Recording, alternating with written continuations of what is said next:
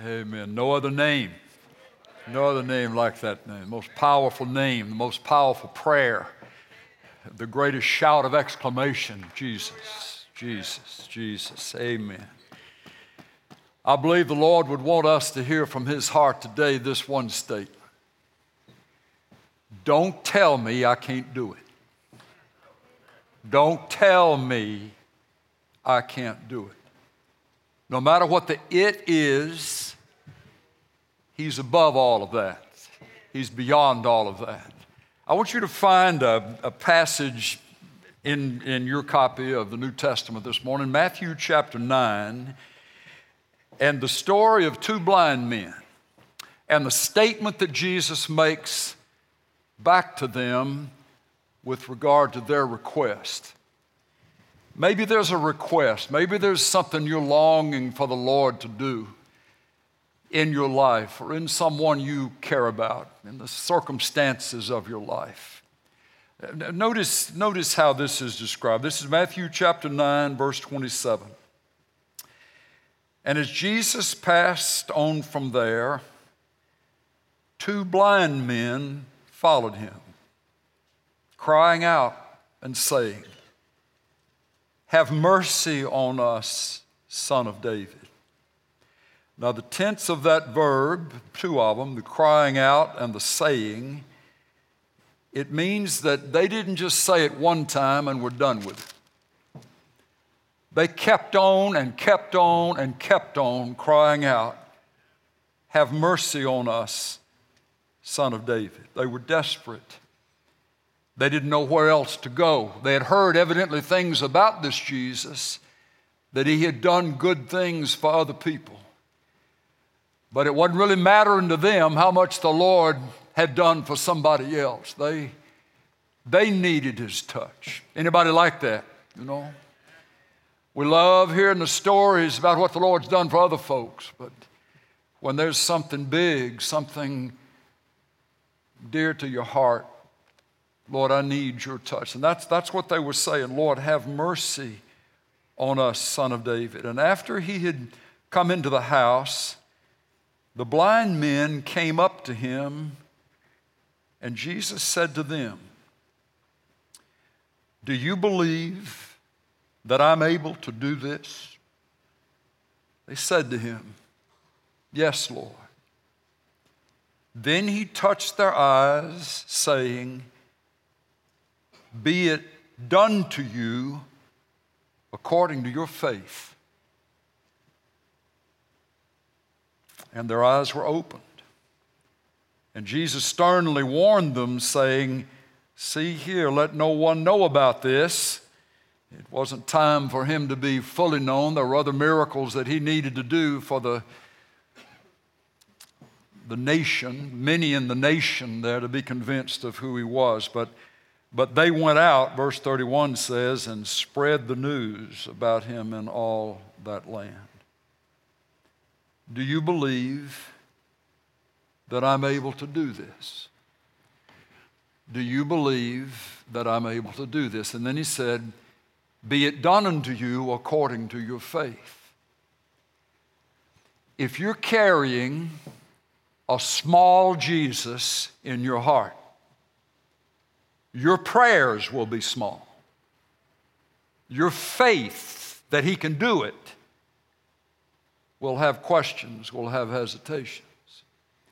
The purpose of our time this morning, I'm praying, is that the Lord by His Spirit will stir up in us, to a degree, an explosion in our understanding of who the real Jesus actually is.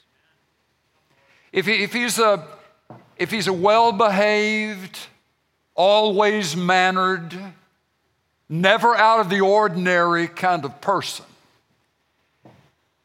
then that's how we'll live our lives. But if there is an understanding, a clear grasp, and this is what rocked the world in the early church, is that they didn't care who the Caesar's name was. They knew who Jesus was. that He is Lord, He is Master, He is King. That they didn't really care. They weren't set back by the size of the opposition to them because they knew who Jesus was. And I want to tell you there's a difference between the emptied Jesus and the exalted Jesus. The emptied Jesus and the exalted Jesus. Will you leave Matthew and go with me to the book of Philippians, the letter to the Philippian church. And this key teaching from the pen of the Apostle Paul about who Jesus is now in the light of who He was when He walked the face of the earth. Here's Paul's explanation. This is Philippians chapter 2 and verse 5. I just need to stop and pray before we do this. Lord, we don't need more information. We thank You for the information that is in the Bible. We thank You for the truth. We thank You that the truth sets us free. Understanding can help us to get out of one place of imprisonment and move into the place of freedom. We are grateful for Your word, and we're going to take Your word very seriously. And as we read Your word, we're asking that you'll open the eyes of our understanding so that we'll get it. But Lord, more than just understanding, I'm asking You for fire. I'm asking You for fire. You said that You would baptize us with Your Spirit and with fire.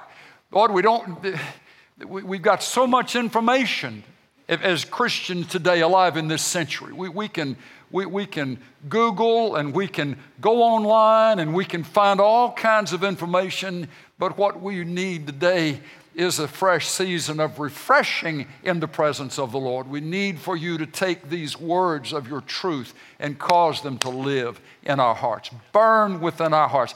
We are reminded of what the two on the road to Emmaus said about their encounter with You, Lord Jesus, that He opened the Scriptures, and as He opened the Scriptures to us, were not our hearts burning within us? Lord, that's what I'm asking for, that You'll set a burning as we read these words. By the power of Your Spirit, open our hearts, touch our hearts in Jesus' name. All right, let's go back to Philippians 2. Have this attitude in yourselves, which was also in Christ Jesus, who, although He existed in the form of God, did not regard equality with God a thing to be grasped. This is before Bethlehem. This is in the very beginning. He was one with God, Jesus, the Father, the Spirit. But it says in verse 7, that He emptied Himself, taking the form of a bondservant and being found in the likeness of men, and being found in appearance as a man, He humbled Himself by becoming obedient to the point of death, even death on a cross. That's the earthly Jesus. That is the only period of time from eternity past to eternity future that Jesus emptied Himself and took upon the form of a man. What does it mean that He emptied Himself? It was necessary that happened because it was necessary that blood be shed on the cross. Without the shedding of blood, there's no covering for sin. There's no remission for sin. So it was necessary that a human baby was born, was formed. Jesus, as the infant, grew up as the young man, lived in the prime of His life without sin. And it was on the cross that His blood was shed for us to be forgiven. But what is that emptying all about? Folks, if this drops 18 inches, as we say sometimes around here, it can change your attitude and your understanding of who is the Jesus in whose name we pray.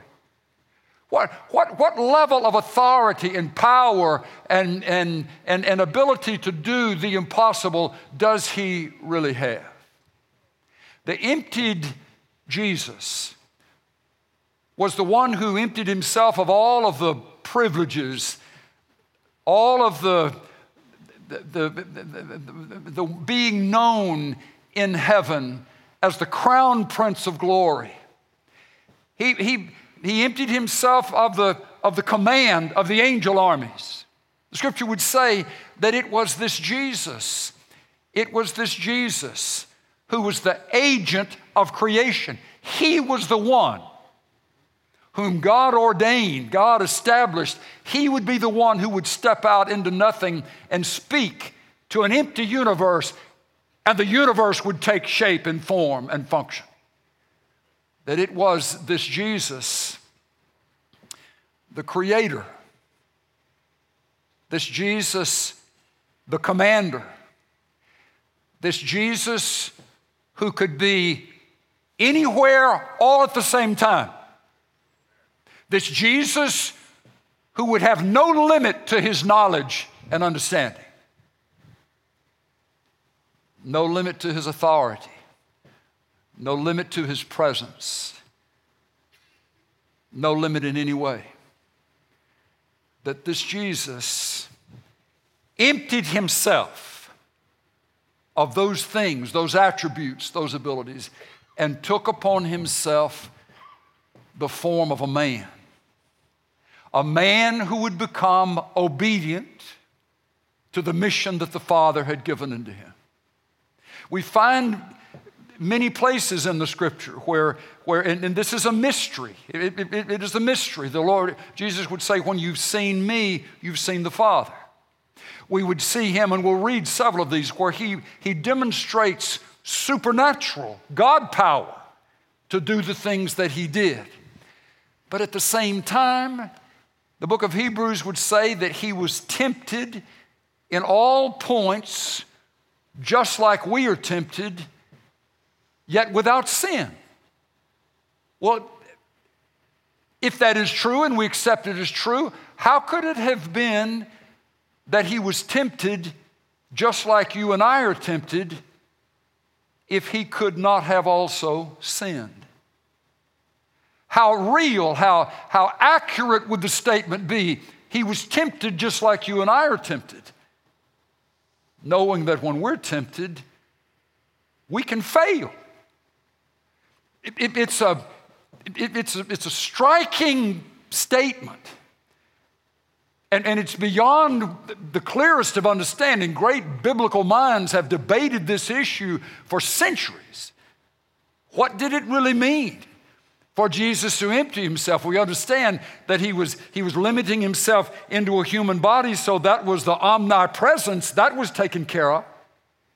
That he would say, I only do the things that I see the Father doing, and I only speak the things that I hear the Father speaking. That would mean that his ability to hold in the brain of a human body was limited to a degree. During that time, and when he was a baby, he didn't know everything that God would know. When he was 12 years old, he didn't know everything that God would know. So there would be a giving up of the full grasp of God's understanding, and all of those kinds of things working together. And then when we come to that statement that the reason that he can sympathize with us, the reason that he can come to our aid when we're being tempted and tested, is because he went through the same things. He faced the ability, or faced the opportunity to buckle under temptation. He faced it, and he didn't give in. How encouraging that can be. That's where that throne of grace statement comes in Hebrews. So that when we are struggling and when we're being tested, we can go to the throne of grace, and we've got someone who hears with understanding. We have a high priest, Jesus, who can understand what we're going through because he was tempted and tested just like we've been tested. I'm going somewhere with that. If you'll find Luke chapter 4, Gospel of Luke chapter 4, notice what this says about the temptation of Jesus. Notice how it starts. This is Luke 4. This is at the beginning of his public ministry. He had lived for 30 years in obscurity, basically. But now he was about to be thrust upon the world stage, if you will, and he would be empowered, enabled to do and say things that he had not been able to do before. Why was that? It says in chapter 4, verse 1, Luke 4:1, and Jesus, full of the Holy Spirit, returned from the Jordan and was led about by the Spirit in the wilderness. Jesus as a man, the God-man, but every bit man, before he was led into the wilderness to be tested by the devil so that it would be true that he is the one who endured even the worst of the temptations of the enemy at a time when he was physically weakened. In order for him to be able to say, I understand what that feels like, I understand the intensity of it, he needed to go through it. But before he went through it, something happened to him. There was a coming on of Jesus, of this filling of the Holy Spirit. John, his first cousin, in a natural sense, baptized in the Jordan River. He looks up and he sees Jesus of Nazareth coming, and John says, behold the Lamb of God who takes away the sins of the world. John baptized him, and they said that while he was being baptized, it was as if a dove came out of heaven, symbolic of the Holy Spirit, and settled upon Jesus' head. That's what preceded this statement here in verse 1. And Jesus, full of the Holy Spirit, returned from the Jordan and was led about by the Spirit in the wilderness for 40 days, being tempted by the devil. He ate nothing during those days, and when they had ended, he became hungry. And the devil said to him at the point when he got hungry, because he hadn't eaten in 40 days, the devil said to him, if you are the Son of God, tell this stone to become bread. And Jesus answered him, it is written, man shall not live by bread alone. He refused to take instruction from the enemy. You prove who you are to me by performing this miracle. Jesus saw it as a testing of who the Father had said he was. He was not going to give in to the enemy for 1 minute, having to prove to the enemy who he already knew he was. And then he moved into some other testings. And then it goes on to say in verse 13, and when the devil had finished every temptation, he departed from him until an opportune time. And Jesus returned to Galilee. Here's Luke's statement again, in the power of the Spirit. And news about him spread through all the surrounding district. The emptied Jesus who came to the earth as a man, the God-man, but still every bit a man. He needed and he relied upon the filling of the Holy Spirit for his strength. Jesus knew every word in the Bible. Jesus knew the commands of the Father. He as the Son would have known those things. But folks, in this season where the Father was putting him into a place of prominence, and he would press on to complete the mission of dying on the cross to pay for the sins of the world, in order for him to be able to fulfill that mission, even Jesus needed to be filled with the Spirit of God. Folks, this Bible was never intended to be a substitute for you and me personally, knowing what it is for the Spirit of God to fill us, enabling us to understand what's written here, enabling us to do what's written here, to behave in these ways, and enabling us to be able to believe the Lord. It's as ancient for the church as the life of Jesus, that there needs to be a reliance upon, a counting upon the filling of God's Spirit. Lord, I am weak. I'm not able to do even what you're calling me to do. I can't say no to temptation.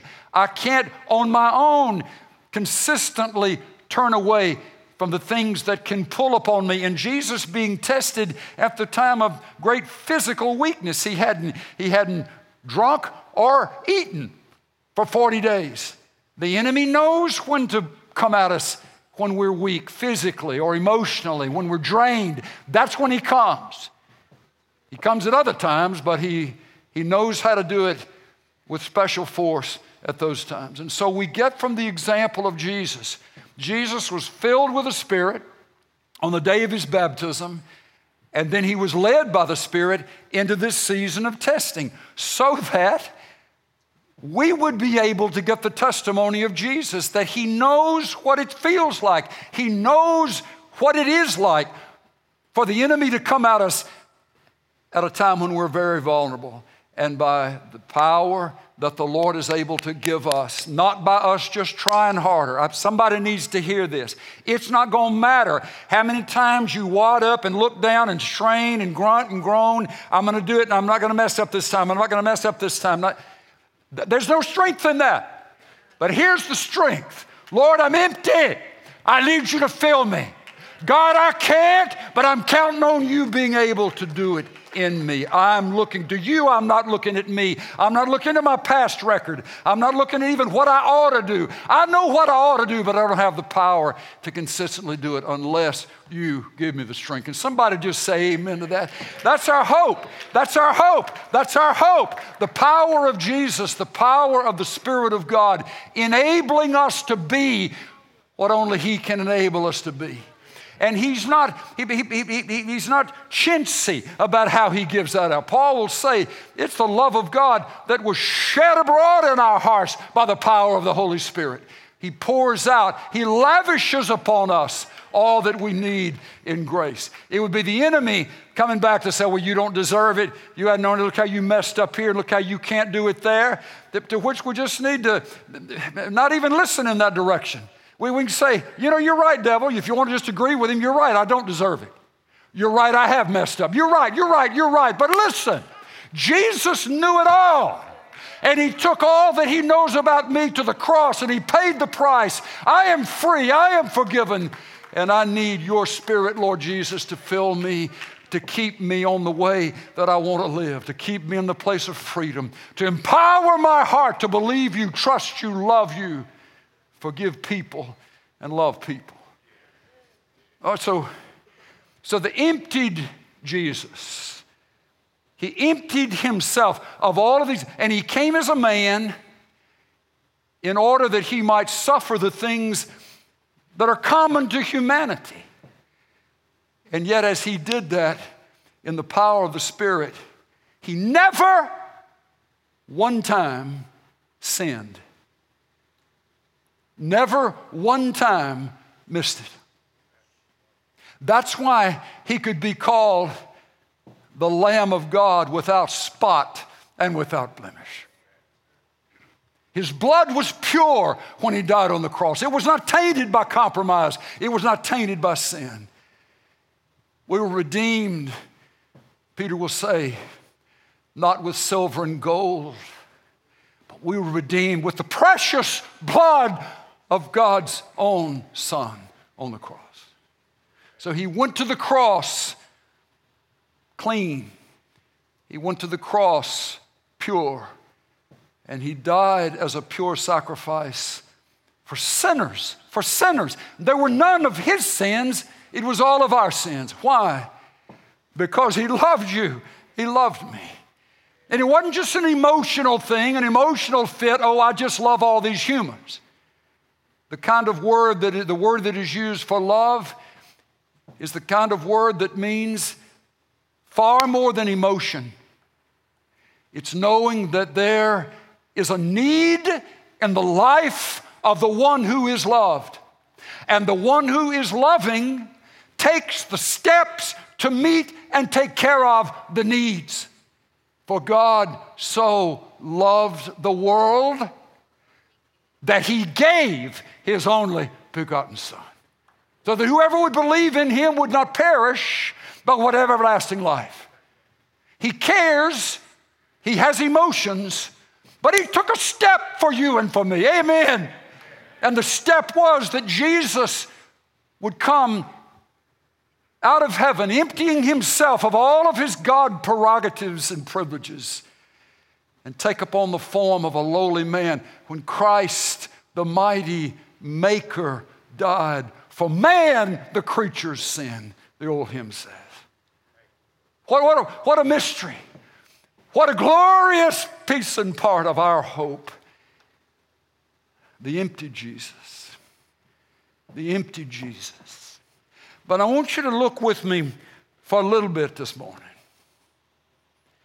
about what this empty Jesus was able to do. Even though he was not the God, the expression of God that he had before Bethlehem, the things that he did, the power that he still had was unexplainable. It was unstoppable. And yet he would say, I'm only doing what I see my Father doing. Zacchaeus up in the tree. He had seen Zacchaeus up in the tree. Because the Father was looking at Zacchaeus, that chief of tax gatherers, that sorry scumbag of a moral individual. Anybody want to say amen? I'm a double first cousin of that fella. You know, that runs in my line. Jesus says, I only do what I see the Father do. And those lepers, those two blind men, Bartimaeus, Jesus, son of David, have mercy on me.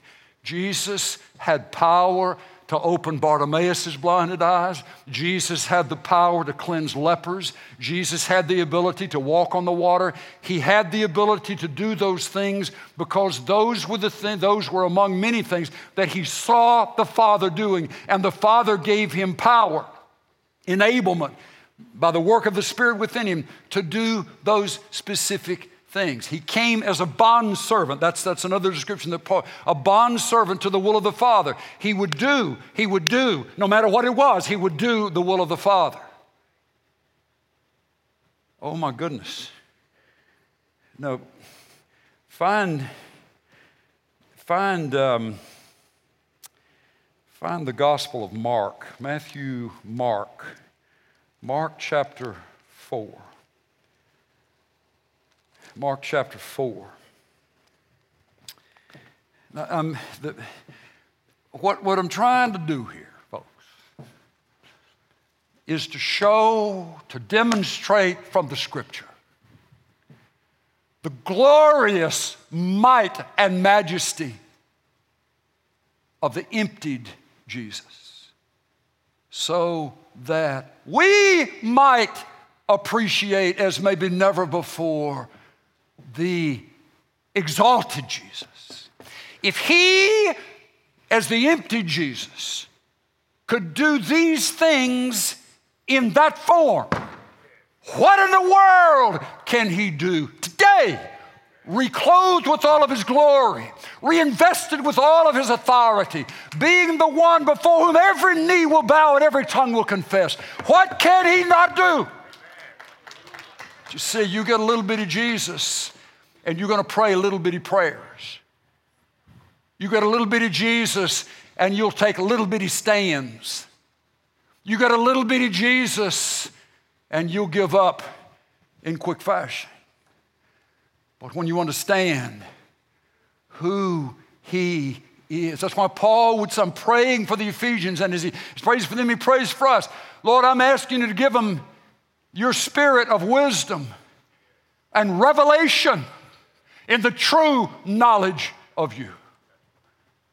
Men who know their God will attempt great exploits, Daniel 10 says. Men and women who know their God will attempt great exploits. We attempt very little because our Jesus is so little. We don't understand the fullness of who he is and the authority that he now commands, and therefore we live a cheapened life. We live far below our birthright and his intensity, his intention for us. But now this is what he did. This is the emptied Jesus. Verse 35, Mark 4. And on that day when evening had come, he said to them, let us go over to the other side. And leaving the multitude, they took him along with them, just as he was, in the boat, and other boats were with him. And there arose a fierce gale of wind, and the waves were breaking over the boat, so much that the boat was already filling up. And he himself was in the stern, asleep on the cushion.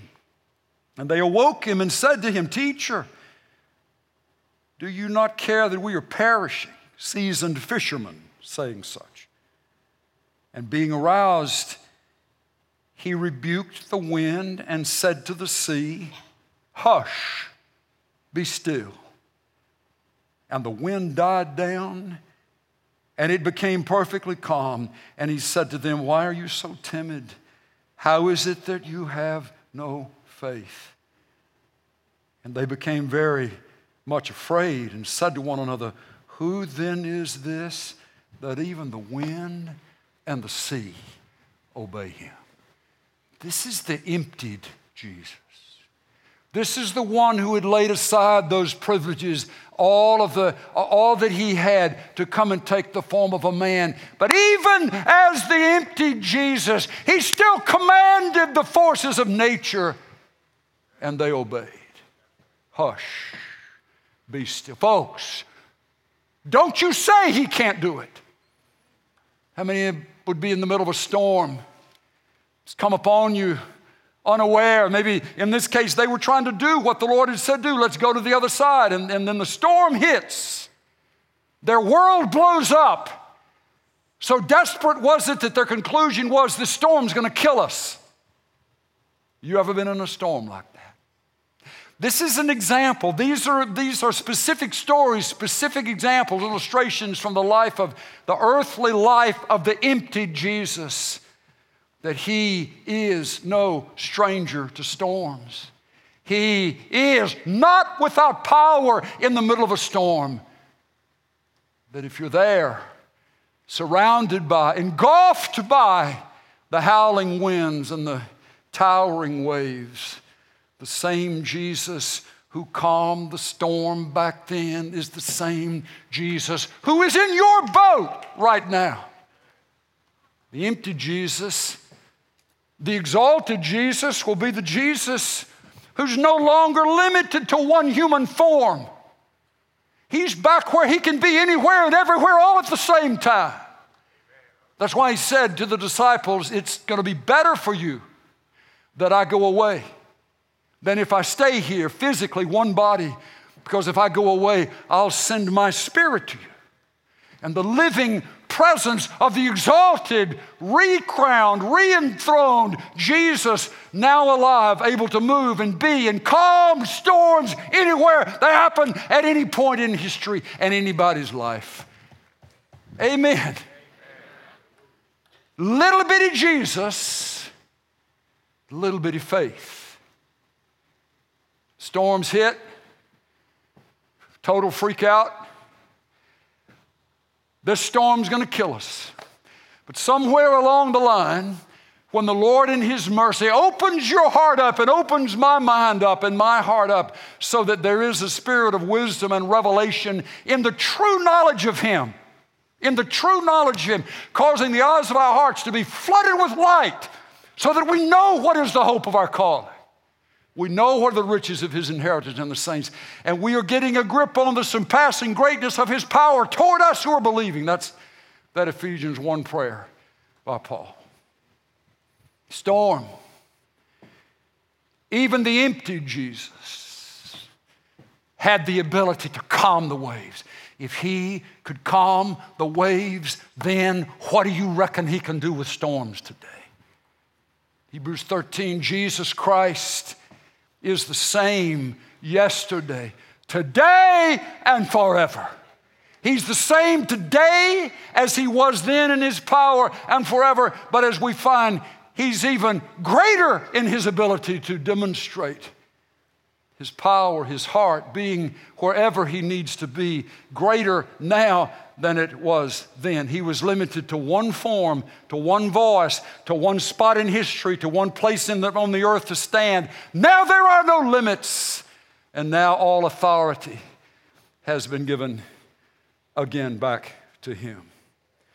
This is, you go from verse 41 in Mark 4 into chapter 5 of Mark, and this is just one of the most amazing stories. It's repeated in the Gospels, but Mark is so descriptive and so graphic regarding the condition of this man. It's about a crazy man just being crazy. Now, without trying to be offensive or asking anybody to raise your hand, you got a crazy place in you? Now, don't anybody say, she does, he does. That's not appropriate, but have you got a crazy place in you? There may be 98% of the rest of your life that's ordered, every hair in place, you fit it, Bill Miller, But there's another part of us, and we were talking about, Paul would say, the devil can't come in and just take over, but you can give him something. You can agree with him. And you keep agreeing with him against God about something in your life, and you give the devil a place. And it's not until you take those keys back. Remember, we were working on that over the last 2 or 3. You confess the sin of giving that place of control to the enemy. You renounce agreement with the enemy, get the key back, and then resist the devil. Instead of agreeing with, resist the devil, says, and he will flee from you. James says that. And then we pray, Lord, I hand this key to this part of my heart to you, and I ask you to fill that place. The very place where I was crazy, the very place where I had no control, it controlled me. I'm asking you now to come in and conquer that, remove everything that was not in agreement with you, and I ask you to fill to overflowing that very spot. And I'm looking into the faces of some folks that would be able to say, I don't know how, and I didn't deserve it, but Jesus has done that in my life. And he keeps on doing it. A crazy place, an out of control place. So I don't want you just to lock this story away in Mark chapter 4 or 5 and say, oh, that was nice. It's about the crazy places, out of control places in our lives where Jesus is saying, don't you tell me I can't do it. Don't you tell me I can't do it. Here's just one example. They came to the other side of the sea, into the country of the Gerasenes. Chapter 5, verse 2. And when he had gotten out of the boat, when he'd come out of the boat, and immediately a man from the tombs with an unclean spirit met him. And he had his dwelling among the tombs. That's where he lived. That was his street address. He had his dwelling among the tombs. And no one was able to bind him anymore, even with a chain, because he had often been bound with shackles and chains, and the chains had been torn apart by him, and the shackles broken in pieces, and no one was strong enough to subdue him. Can I add her? Him or her. So they were all included. And constantly, night and day, among the tombs and in the mountains, he was crying out and gashing himself with stones. And seeing Jesus from a distance, he ran up and bowed down before him. And crying out with a loud voice, he said, but really it was the demon speaking. It was the devil inside him that began to say, what do I have to do with you, Jesus, Son of the Most High God? I implore you by God, do not torment me. For he had been saying to him, come out of the man, you unclean spirit. Can I ask a question? How did the demon know Jesus' name? You'll find it repeated more than just a time or two in the Gospels. When there would be a demonic spirit harassing an individual, demonizing an individual, and Jesus would confront them, they knew his name. How did they know his name?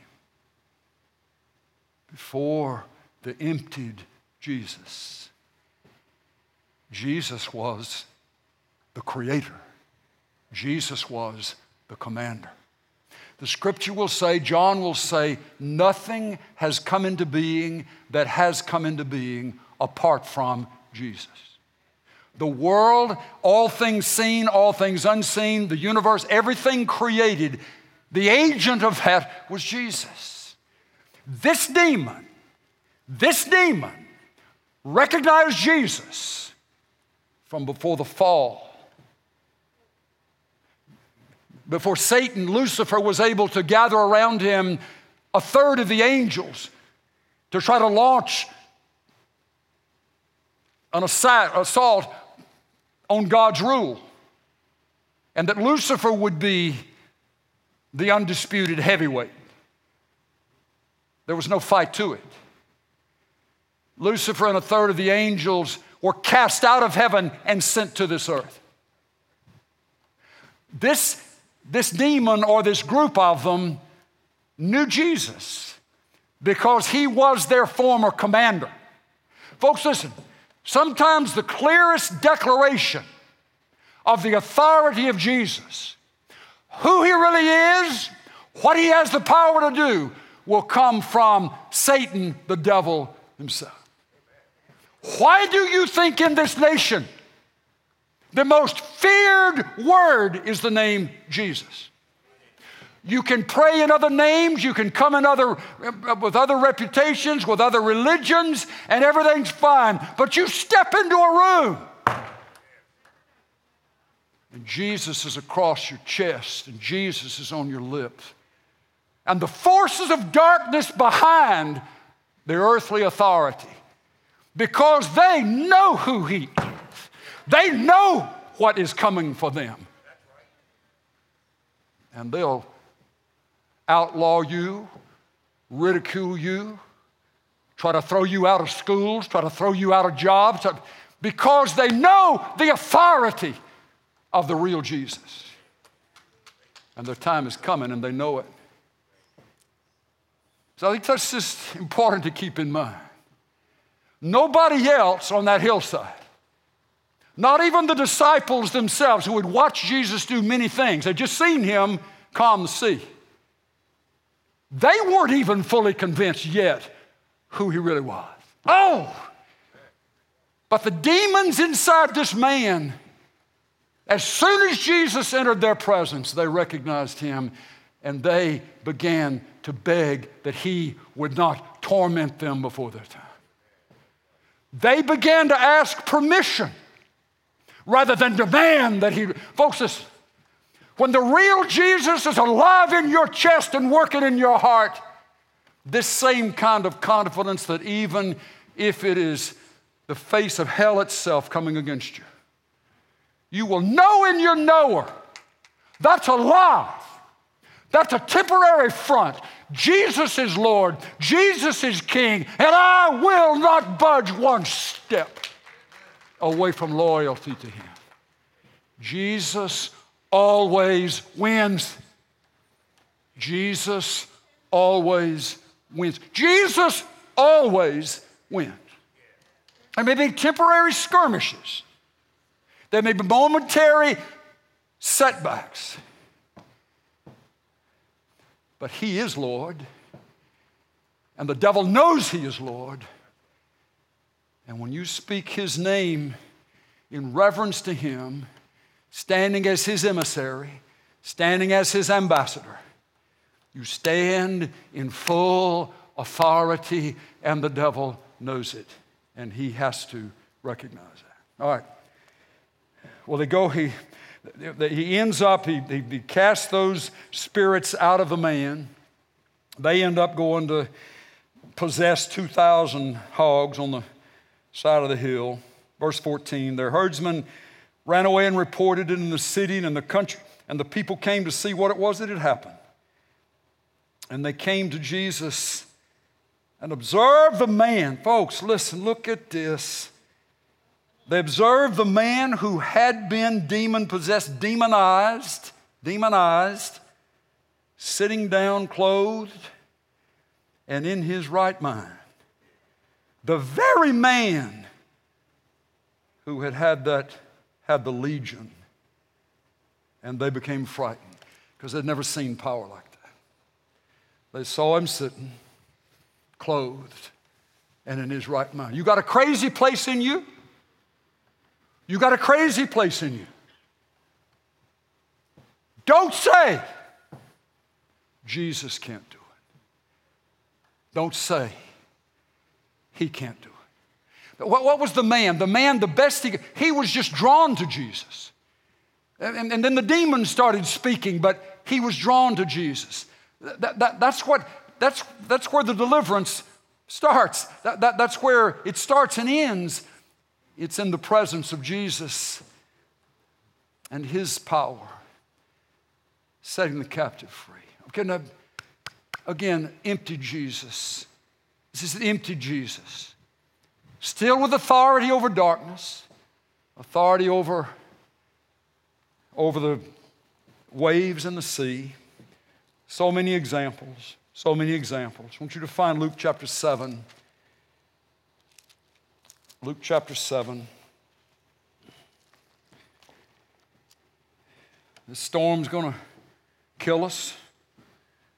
This crazy part of me is going to always mess my life up, ruin my life up. And then even the place of death. I'm going to die. Or this one is going to die. It seems inevitable. Look, now this is, again, the emptied Jesus and death. Verse 11, Luke 7, verse 11. And it came about soon afterwards that he went to a city called Nain, and his disciples were going along with him, accompanied by a large multitude. Now, as he approached the gate of the city, behold, a dead man was being carried out, the only son of his mother, and she was a widow. And a sizable crowd from the city was with her.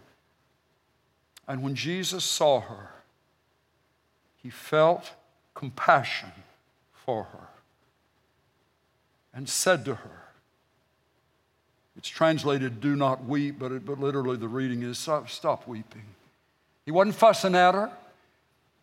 He was just saying something good, something good.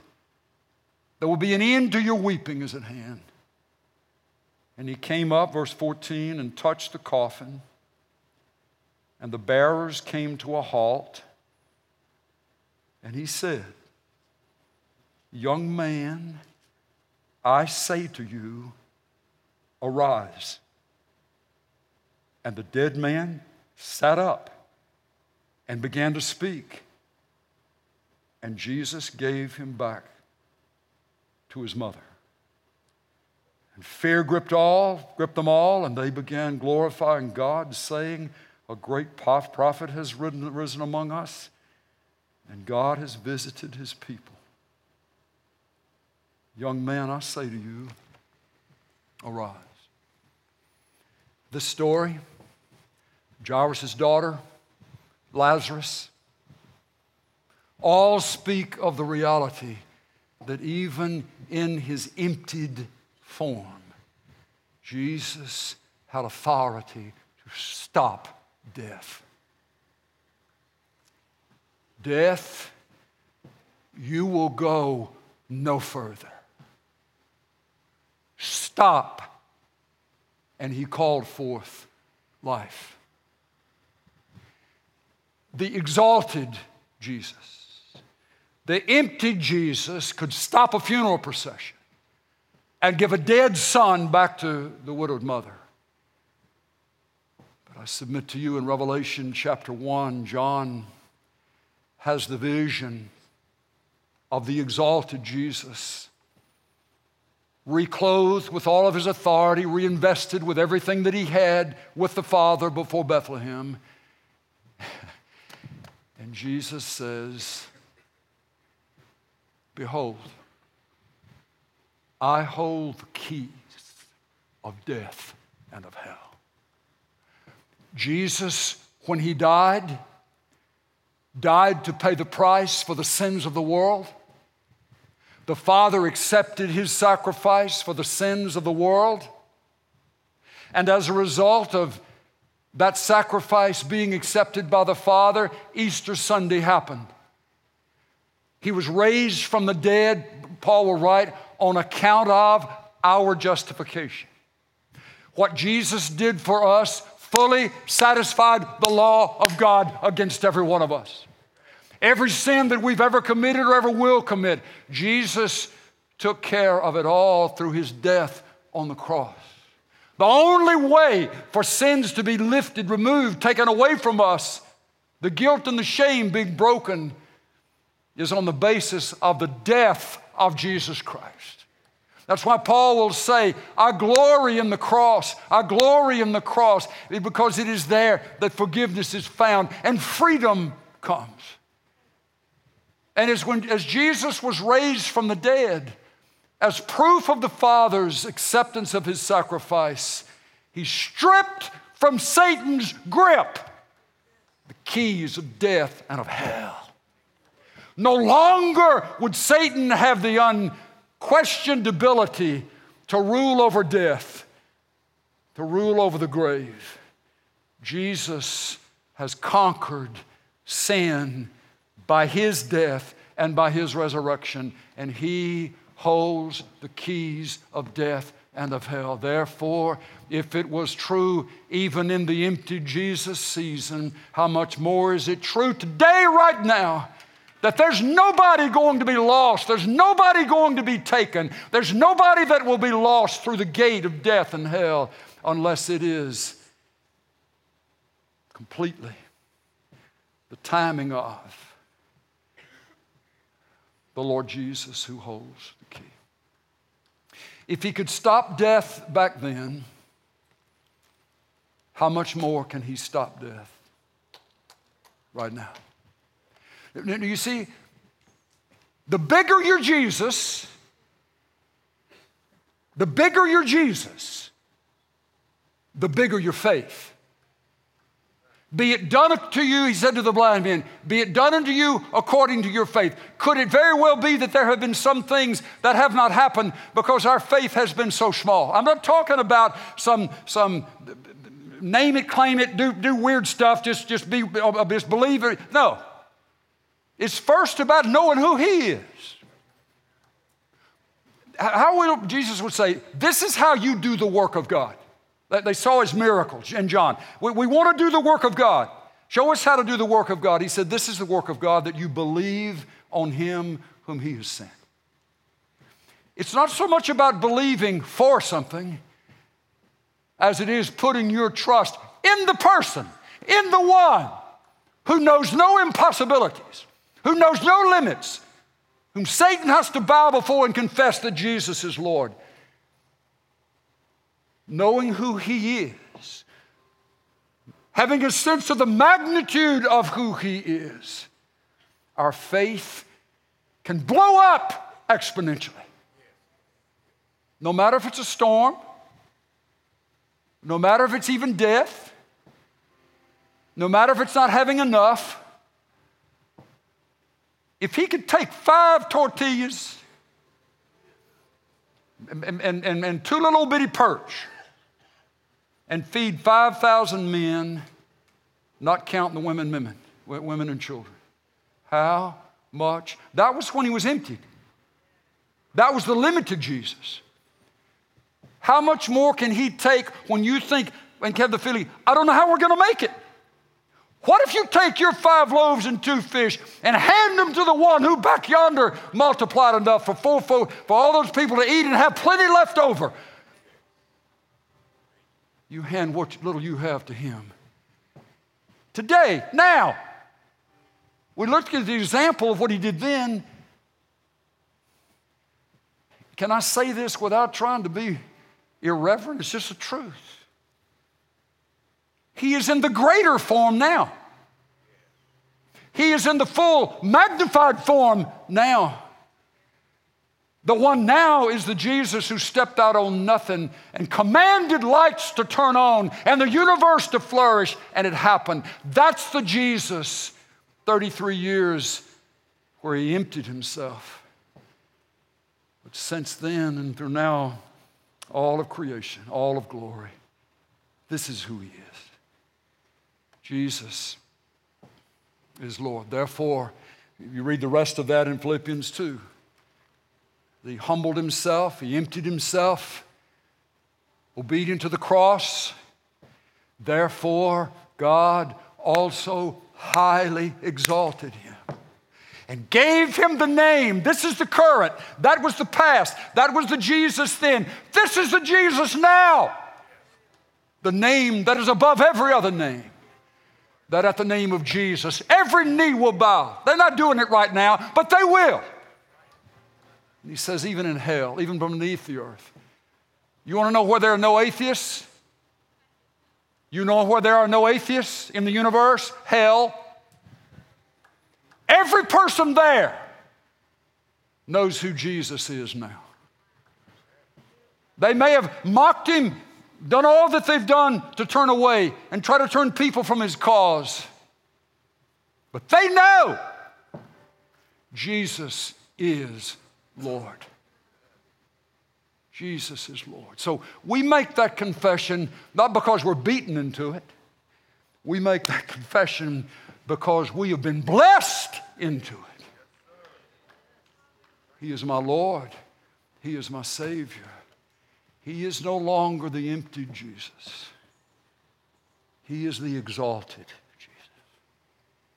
No matter what you're walking through, no matter who is arrayed against you, no matter how limited your resources may be right now, no matter what may be going on in your physical body, when there comes to be within your heart that understanding of, wait a minute, he did all of these things then, but even more, beyond anything that could be imagined or expressed, he is infinitely more today than he was. He's not emptied anymore.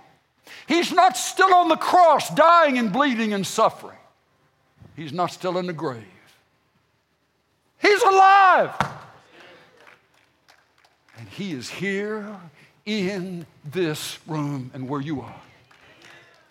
The scripture will say, behold, I stand at the door and knock. The door of folks' hearts, I stand at the door and knock. If anybody hears my voice and opens the door, what? I will come in to them. Do you need some help? Do you need some strength? Do you need someone to get the crazy part of you dealt with? It all happens when we respond to the knock on the door of our heart. It's not religion. It's Jesus. It's Jesus. It's Jesus. It's Jesus. Now open the door to my heart, Lord Jesus, and I invite you in. You may have checked out on church, but there's still something inside of you that cries out, if there really is a real Jesus, I want to know him. If there is a God who loves, I want to know him. And you're listening to this today, and all I'm saying to you as we wrap this up, the doorknob's on the inside of your heart. He won't beat the door down. He won't force his way in, but he will try to win your heart with some of the things maybe you've heard today, or you've seen the kindness of the Lord expressed in other ways. But never has there been a point in time when you stopped and you turned the doorknob and you opened the door to your heart. Lord Jesus, I invite you. I ask you, come into my heart. Come into my heart. You understand, it's not going to be the empty Jesus. The empty Jesus won your forgiveness and our forgiveness on the cross. That's what he came to do. He emptied himself so he could become a man and he could be the sacrifice for the sins of the world. That mission was accomplished. That is done. But now that he's been raised from the dead and re-exalted to the glorious position he's always had with the Father, he comes to knock on the doors of hearts, wanting to come in. Not to beat you down, not to rob you of stuff. He says the enemy comes to steal, kill, and destroy. But I have come that you might have life and have it abundantly. Amen. Amen. Amen. Amen. We're gonna stop. We need to. We'll end. But bless you for tuning in today, and wherever you are, we just bless you. One's here in this room. It's great to see the folks here. But our extended family of brothers and sisters in Jesus and friends scattered all around this world, literally. So grateful. So grateful. That simple prayer, Lord Jesus, come into my heart. If you've never prayed that prayer, that's where it starts. If there's something we can be praying with you about, Pastor Walker at alamocity.org, just enough for us to know how to pray. You can email us, get that to us, and we take that seriously, and we look forward to being able to pray with you. Folks in this room, we get a chance to do it face to face. I want to ask our prayer partners to join me, please, and if we can pray with you about something going on in your life, please come this way. We'd love to have the few minutes with you. The empty Jesus was awesome. The exalted Jesus is off the charts. Little bitty Jesus, little bitty faith. Little bitty Jesus, little bitty courage. The exalted Jesus, our faith is open, our heart is open. There's the sense of knowing there is nothing impossible with my God. There is nothing impossible with my God. Amen. God bless you. God bless you. We'll see you again soon. Thank you for being a part.